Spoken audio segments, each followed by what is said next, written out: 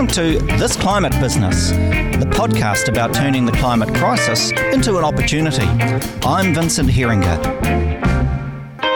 Every week, I talk to entrepreneurs, investors, and experts about what they're doing to solve the climate crisis and get New Zealand down to zero emissions by 2050 or sooner.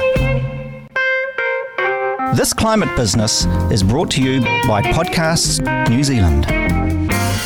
In the heart of Mount Albert, Auckland, is one of the oldest gardens in New Zealand.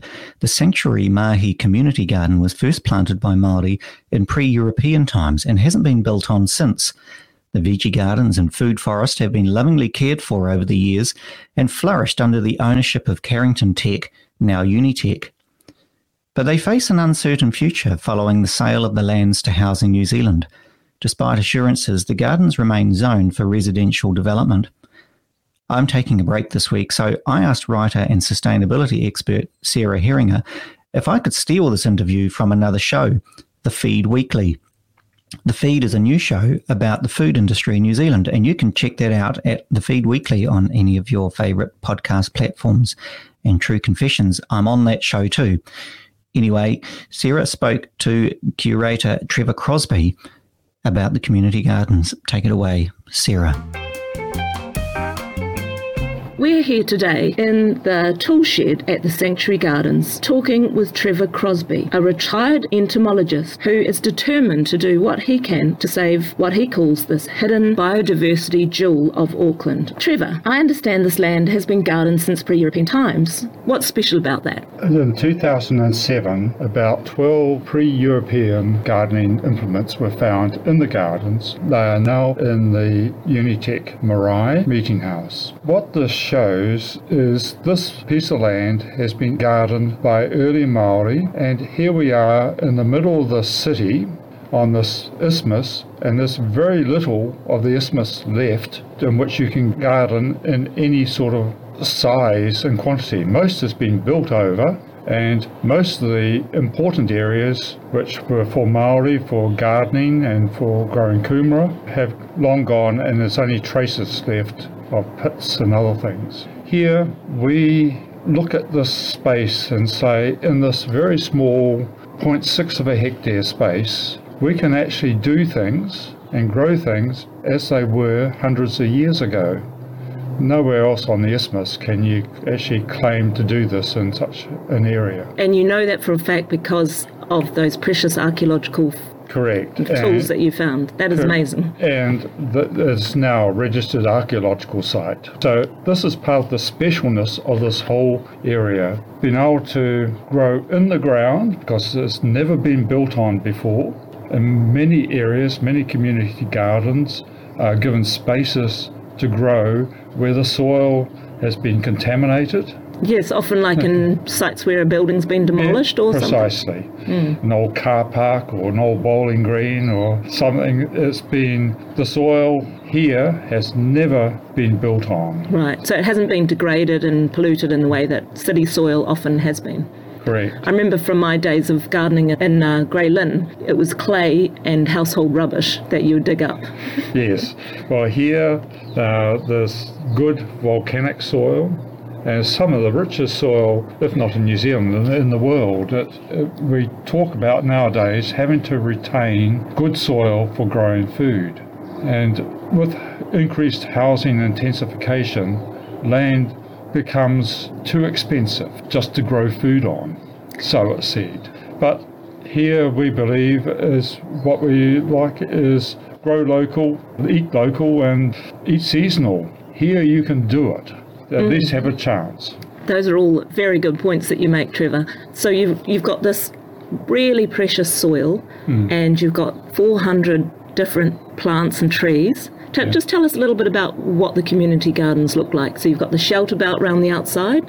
Right. It's hard for many people to imagine that only 22 years ago, this was an area of kikuyu grass. So no clues then as to what treasures lay beneath? No clues, no nothing. It was just a space. And later on, I could talk about some of the history of the land, which is fascinating.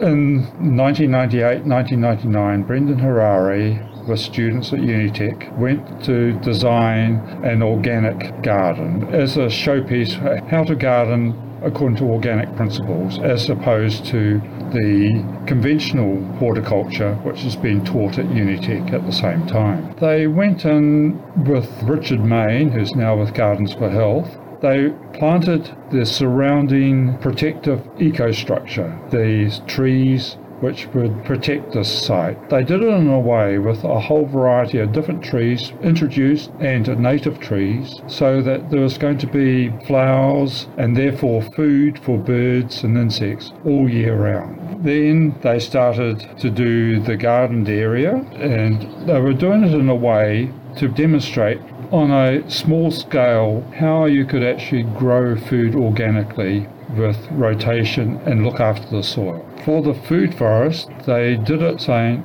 a food forest is not just an orchard. So what's the difference between a food forest and an orchard for those of us who don't know? Right, for an orchard you have your trees that you want fruit from, and they are usually very similar sized and all looked after and maybe having grass or mulched underneath. Whereas for the food forest, as in a natural ecosystem, there are different layers. There's tall trees, there's the mid-sized range, you got the ground cover, you got things that grow up, the vines. These all come together, and the sanctuary was set up for Auckland as the first multi-layered food forest. Wow, so Auckland's first food forest. Yeah. Wow. Yeah, multi-layered food forest. Right.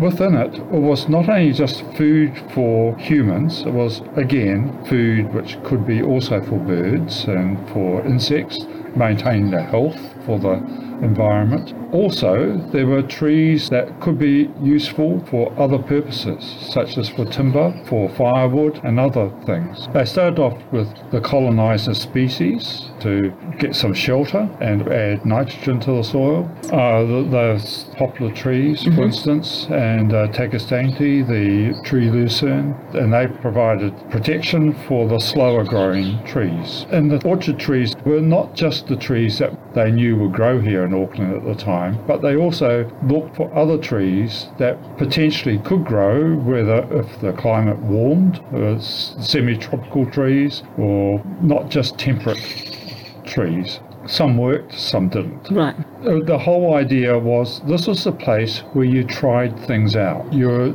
weren't trying to set up a commercial venture at all, or so no mass planting. No mass planting of the one thing. Right. This was to try everything out, and it really has, for likes of myself, having to learn a lot of things about trees which 10 years ago I knew nothing about. How they are used and the fruit, how do you do it? So it's very much a teaching garden, hands-on. And that was the other purpose of it. This was to demonstrate to people what you could grow, how to use things, to challenge people in many ways of their thoughts of how they regarded what is food, what can you grow. And it's really also challenging to see how do you actually grow things and look after, because a lot of these trees and that require maintenance, and for the last 10 years there's been minimal maintenance. We need to do more. Yeah. So tough love. Yeah, it is. When taken over by the community garden, it was not in good shape for the food forest and the gardened area. Kikuyu kept growing. Tradescantia, so-called wandering dew. Right, that's a nasty weed that's all over Auckland. All over. It gives a nice look, green cover, and say it is protecting the soil. But what is not known is how much it is actually taking away from the vigour of the rest of the food forest above it. Same as Kikuyu. Remove Tradescantia and remove Kikuyu, and the plants, trees shoot away. That's what we've been able to show. Wow, but removing Kikuyu is no mean feat. No, and we all do it by hand, mechanically, no sprays. Wow, so thousands of hours. All volunteers? All volunteers. And I should say for this space, there's 40 plus families involved, and It's a space which has evolved over time. People have individual plots, do they? Yes, all community gardens operate in slightly different ways. We've actually taken the model of having small plots which people can grow what they want. We also have communal plots, large areas where we can grow things, and with these communal crops we come together for working bees perhaps once a month and some other occasions to actually work together. We didn't want just an allotment system where people could come and garden and not join a community. Right. We wanted a community. So we share produce from the communal garden. We also donate some of that to some organisations, and Auckland Zoo, for instance. Each week we give a crate of spinach and some other greens. Fantastic. For things for the animal. Some of the produce from the communal areas we sell at the Greyland Farmers Market on Sunday mornings. This serves multiple purposes. One, it gives us some operating money, yes, because it's all volunteer. To buy tools and things. Buy tools this year, even had to buy water and pea straw for mulching. It's because you don't have running water anymore. We don't have running water anymore, and that's another challenge. Or power. So these are the challenges which we're trying to work through right now. Just explain to the listeners, how is it that you're without water and power? Okay, this comes back with the sale of the land to the Crown by Unitec, that on the Crown-owned land for electricity, just on 2 years ago, the main lead blew, it got a fault, and it was too expensive to repair because it was going to be new electricity, new water infrastructure has to be put in for the new housing development around here. There was no point putting in several $100,000 just for basically a couple of years. Right. It's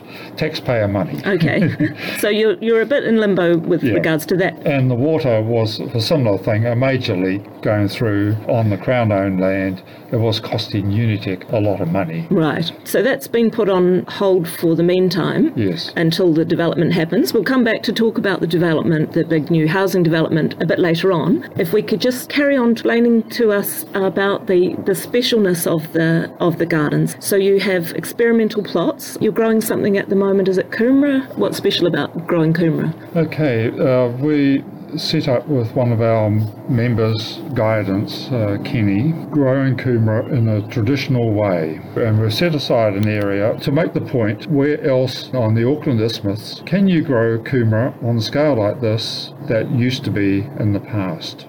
And it is set up a traditional way, so we've got 3 gifting mounds in the front. On the northern side, the gateway into the Mara Kumara is on the southern side, so you're not taking away from the sunlight in other parts. Also, the entrance is on the eastern side because the wind is from the western direction, so there's less disease potentially taken in. All these little bits and pieces, how this was done. We've got several different variety of kumara grown there from Maori times, and a lot of these are the newer forms of the Maori versions of kumara. In the pre-European days, you could actually just have a garden quite open for the things and be quite safe. But your kumara patch has a barbed wire fence around it. Patch, you had to go to fencing for 2 reasons. People don't respect the mana of what's going on. Some individuals. Some individuals and steal. The people who take the food from the area, we know from records, are those who are not the ones who need these opportunists. Right, so they're not stealing to feed their family. No, well, they may be feeding the family, but they no need to. Right, so just explain about the setup here. It's an open facility? This is a completely open community garden. You can come here at any time, walk through the areas, and it's a part of a walkway through Greenway to the Oakley Creek walkway. So anyone who lives in the area can come and have lunch here? Yeah, anyone can come through and look. And most people respect and enjoy the surroundings. And anyone can come and join the gardening sessions? Yes, anyone can come. We have plot holders and we have friends of the gardens. From the social media side of things, we run a Facebook and Instagram page and have daily postings just to be able to see what's going on in the area and what's growing here. What we're do in some of the communal areas, apart from the Mara Kumara, as a special area, is the so-called Unuku, the rainbow garden area. Since we do everything by hand, it shows that you can have, like a rainbow, you can have curved beds. Nice. And have colour. Plants of every colour. Plants of colour, or plants of different textures, different heights, greenness. So you can grow vegetables for food in a way that's aesthetically pleasing and just gives another dimension to gardening. So much inspiration. Yeah, and it gives ideas that I think it's for relaxation for people. It's something different to look at. Yes. What are the most interesting or different plants that you have grown here over the years? If we go to the food plants, always interesting is to grow things like peas. Peas? What are peas? Peas look like peas, your garden peas, but they're beans. These are Dalmatian heritage variety that we grow. They are like a bean that grows up stakes, and they look like a little pea, and you use them. They're good for use in stir fries. So fantastic. Beans that think they're peas. Yeah, that's right. They taste like beans. And yukon? And yukon is just another one of the little South American crops which has a tuber that you can eat. In South America, is sometimes called a water apple. You can actually eat it raw. It's got slightly sweet. The sweetness comes from inulin, a sweetener we as humans can't digest, but our gut bacteria can. Right. So it's actually one of the foods which is sometimes recommended for diabetics. It's got a crunchiness to it like pineapple, which you can use in stir fries and retains the crunch. Fantastic. Yeah, so there's all these things, but 10 years ago, if you asked me about this, I wouldn't have a clue what this is all about. Yeah, so your area of expertise is insects. Yes. How do the insects benefit from being in the community garden? They benefit by having a whole lot of different flowering plants around, and what we're finding here is in many multi-organic gardens where it is multifloral and you are not doing a monocultural type of just one major crop, the incidence of pests and diseases is lower than what it is. That's because the natural controls, the small wasps which need the flowers, need the things to survive, they control the main pests. So we have very few pest outbreaks. We do have some, but they're usually quickly brought under control. We have more problems currently with rabbits than with insect damage. With the insect side of things, one of the interesting things to go for a community garden, a food forest, is and surrounding ecostructure. Some of our New Zealand insects have come back to the area. With New Zealand insects, native insects, most of them require the New Zealand native environment to live in. There's a few that don't, such as weta, and you get the cicadas, New Zealand natives. They can eat many different types of foods, and they do. You get an introduced species like the monarch butterfly, only eats one food, the swan plant, and there's quite a number of them around growing. But most New Zealand natives cannot grow, cannot survive unless you got the right surroundings. For instance, a cover, for closed cover. This was a colleague did a big study over in the suburb of Linfield, and looking at insects in the native bush and in gardens where there were native plants growing, and he was able to show that over the time, over 1,000 species of beetles, just beetles alone, and of the native species, about 750 native species of beetles in that Linfield suburb, nearly all were confined to the areas of disturbed or native forests and native plants. Even when you had the plants growing in the gardens 60, 200 metres away, you did not necessarily get the native insects that you expect to find on those plants.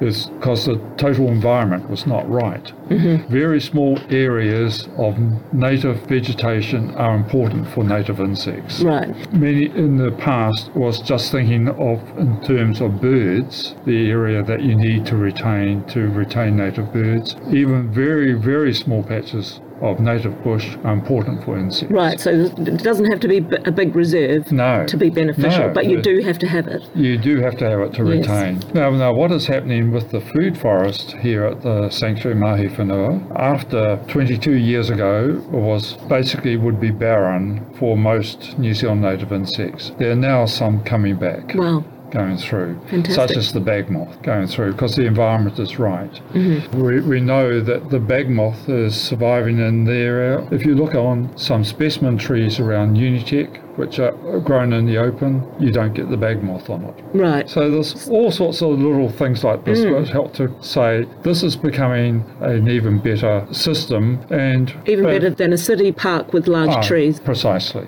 You say what is special about the place, and I've only catered for some of the small things that we talked about. Other things such as we've got rough patches around with growing grass. Small things like Unitec, small animals unit, come and harvest dock and other things, some of the weeds, because I know it's safe for the small animals. Right, they haven't been sprayed. Hasn't been sprayed. Mm-hmm. For the people here, after a working bee, we have shared lunches together. It's not just a group of people who just want to be interested in gardening. They want to do more than that. They interact with each other, a whole range of skills, and as our society president says, this place seems to draw in the people that are required for the moment. Right.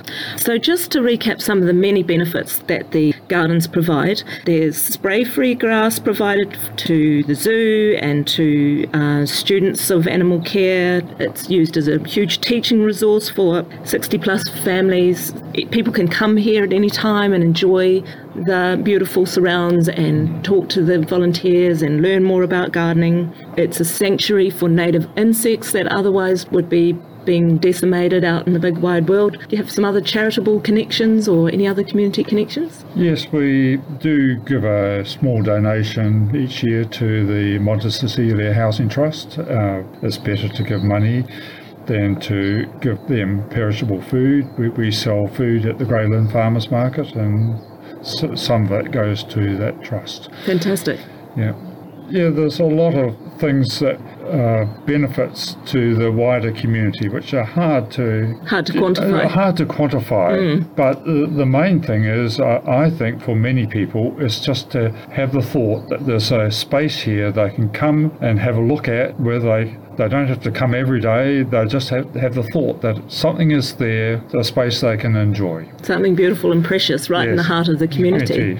Price. So given the prospect of a lot of the green spaces, open spaces being built over, looking to the future, we've got this amazing resource, a biodiversity jewel, a refuge for people and for birds and insects in the heart of the city. How are you placed in terms of your status, the status of the land, looking at the potential for this huge development going on around you in way of housing, multi-storey housing? Like, how's the land even zoned? At the moment, the zoning of the land is undeveloped residential. Wow.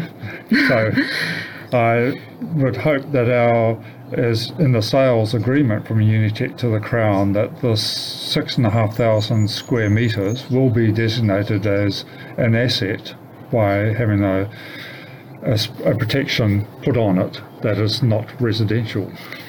So at the moment, the archaeological site is recognised as a place of significance, but the garden itself, the soil, the quality of the soil, doesn't have any legal recognition. There's no recognition for that. But I think there's recognition amongst people that it is important, but officially at the moment, this is just part of a block of land regarded as undeveloped residential. In the plans for this area, for the so-called Carrington development, the idea is to retain just under 40% as open space. This is not necessarily green space, but as open space, and that's why they're going to multi-storied buildings for the area. But we are waiting to hear for the future, having discussions of where our boundaries exactly are, how they're going to do. But we know in the future that people who are going to be living in this area will want to join in, and us. And maybe there's going to be, we can be the main area for which they learn to go to their own areas, to have a smaller gardens close to their residences. This is probably is planned within the area. It's one of the things which the Ministry of Housing and Urban Development, in discussions with Mana Whenua, had put forward in their Carrington development. And we're keen to see that happen. I very much hope that becomes the case. Another angle is is we all need to develop resilience in the face of climate change. We're facing this catastrophic scenario of climate changing climate destruction. What would you say a community garden like this contributes to our resilience as a city, as a community and as a city in the face of climate change? It is, we've actually, with the lack of water being cut off this last November, has actually forced upon us much earlier than what we were trying to do, is get more sustainable and showing what you can do in the cases of growing when there's less water available. So there was brought in more mulching of plants, and that's made a big difference to how much water you need for growing. There's the thoughts of too much of nowadays of just getting out the garden hose to sprinkle. For the last 4 or 5 months, it's all been by watering can here from the resources. Wow. For large areas, thinking that we're talking about cultivated area of somewhere about 1,700 square metres. That's a lot of water to cart around. But it makes you then appreciate the value of the resources that you have. And this is part of the community garden to give a better appreciation for the water that you have. And this leads back to why perhaps the tools, those Maori gardening tools, were found here. It is close to the Wairaka stream. It would have been easy to garden and water during the times when the rainfall was slow, during the summer months. Yeah, so there's a whole lot of things for the future, which for climate resilience. Things were tried out here at the time, saying could they grow or not, and we'll continue to do that, to give different crops or different varieties to show the community what you can grow. Not just the things that you get in the supermarket and the common things, but what else can you grow? What other varieties may be better suited for a drier period? What may be things, but also you take into a better account for what plants can you grow best for those periods where it's either dry or wet. So you aren't trying to grow plants that require a lot of water when there's not a lot of water around. Right, so working with the environment as it changes. Yes, and that's really one of the things it can do, and that's where it's part of humans are very adaptable for the parts, and that's what we just have to adapt to. It's the changes over time. Fantastic, as well as being a source of food in case of the breakdown of food supply or shortages caused. Precisely, and that's what one of the things that we do as a community garden is in the time of crisis and everything. Well, it's good to have a source of food around, because most supermarkets only have food available for 2 or 3 days at the most. Right. And they may not be available for in an area. If you have people growing their own food around the things, it gives resilience. And life skills. And as well as life skills, as well as enjoyment. Makes connections. Yeah, connections. And there's many things that we only now starting to really appreciate the value of having green areas where there are trees, the so-called forest bathing, because trees give off chemicals which we take on board and give you good feelings. So it's nice to be out and about. It's one of the things that I think what you need to appreciate is with the green space is you don't need to use it every day, but it's the knowing that it's there to use. That's the important thing, and that's where the community garden comes through as an asset for the things. It's not that it's a space where you go and visit every day. It's knowing that it's there. It's knowing that you can go a space to enjoy. Yes. Well, thank you, Trevor, for your time. Thank you for explaining to us about some of the things that are special about this fabulous place. And I hope that many listeners get the opportunity to come and visit the Sanctuary Gardens and walk through the food forest and get some of those good feelings that the trees are giving off. Thank you very much. Good, thank you. Thanks for listening to This Climate Business. I hope you enjoyed the program. There are more episodes as well as notes and blogs on our website, thisclimatebusiness.com. I'm Vincent Heringer, and if you know someone who deserves to be interviewed on our show, email me, vincent@thisclimatebusiness.com, or find me on Twitter, vheringer. That's 2 E's, 1 R. Meanwhile, I'll be back same time next week. E noho rā.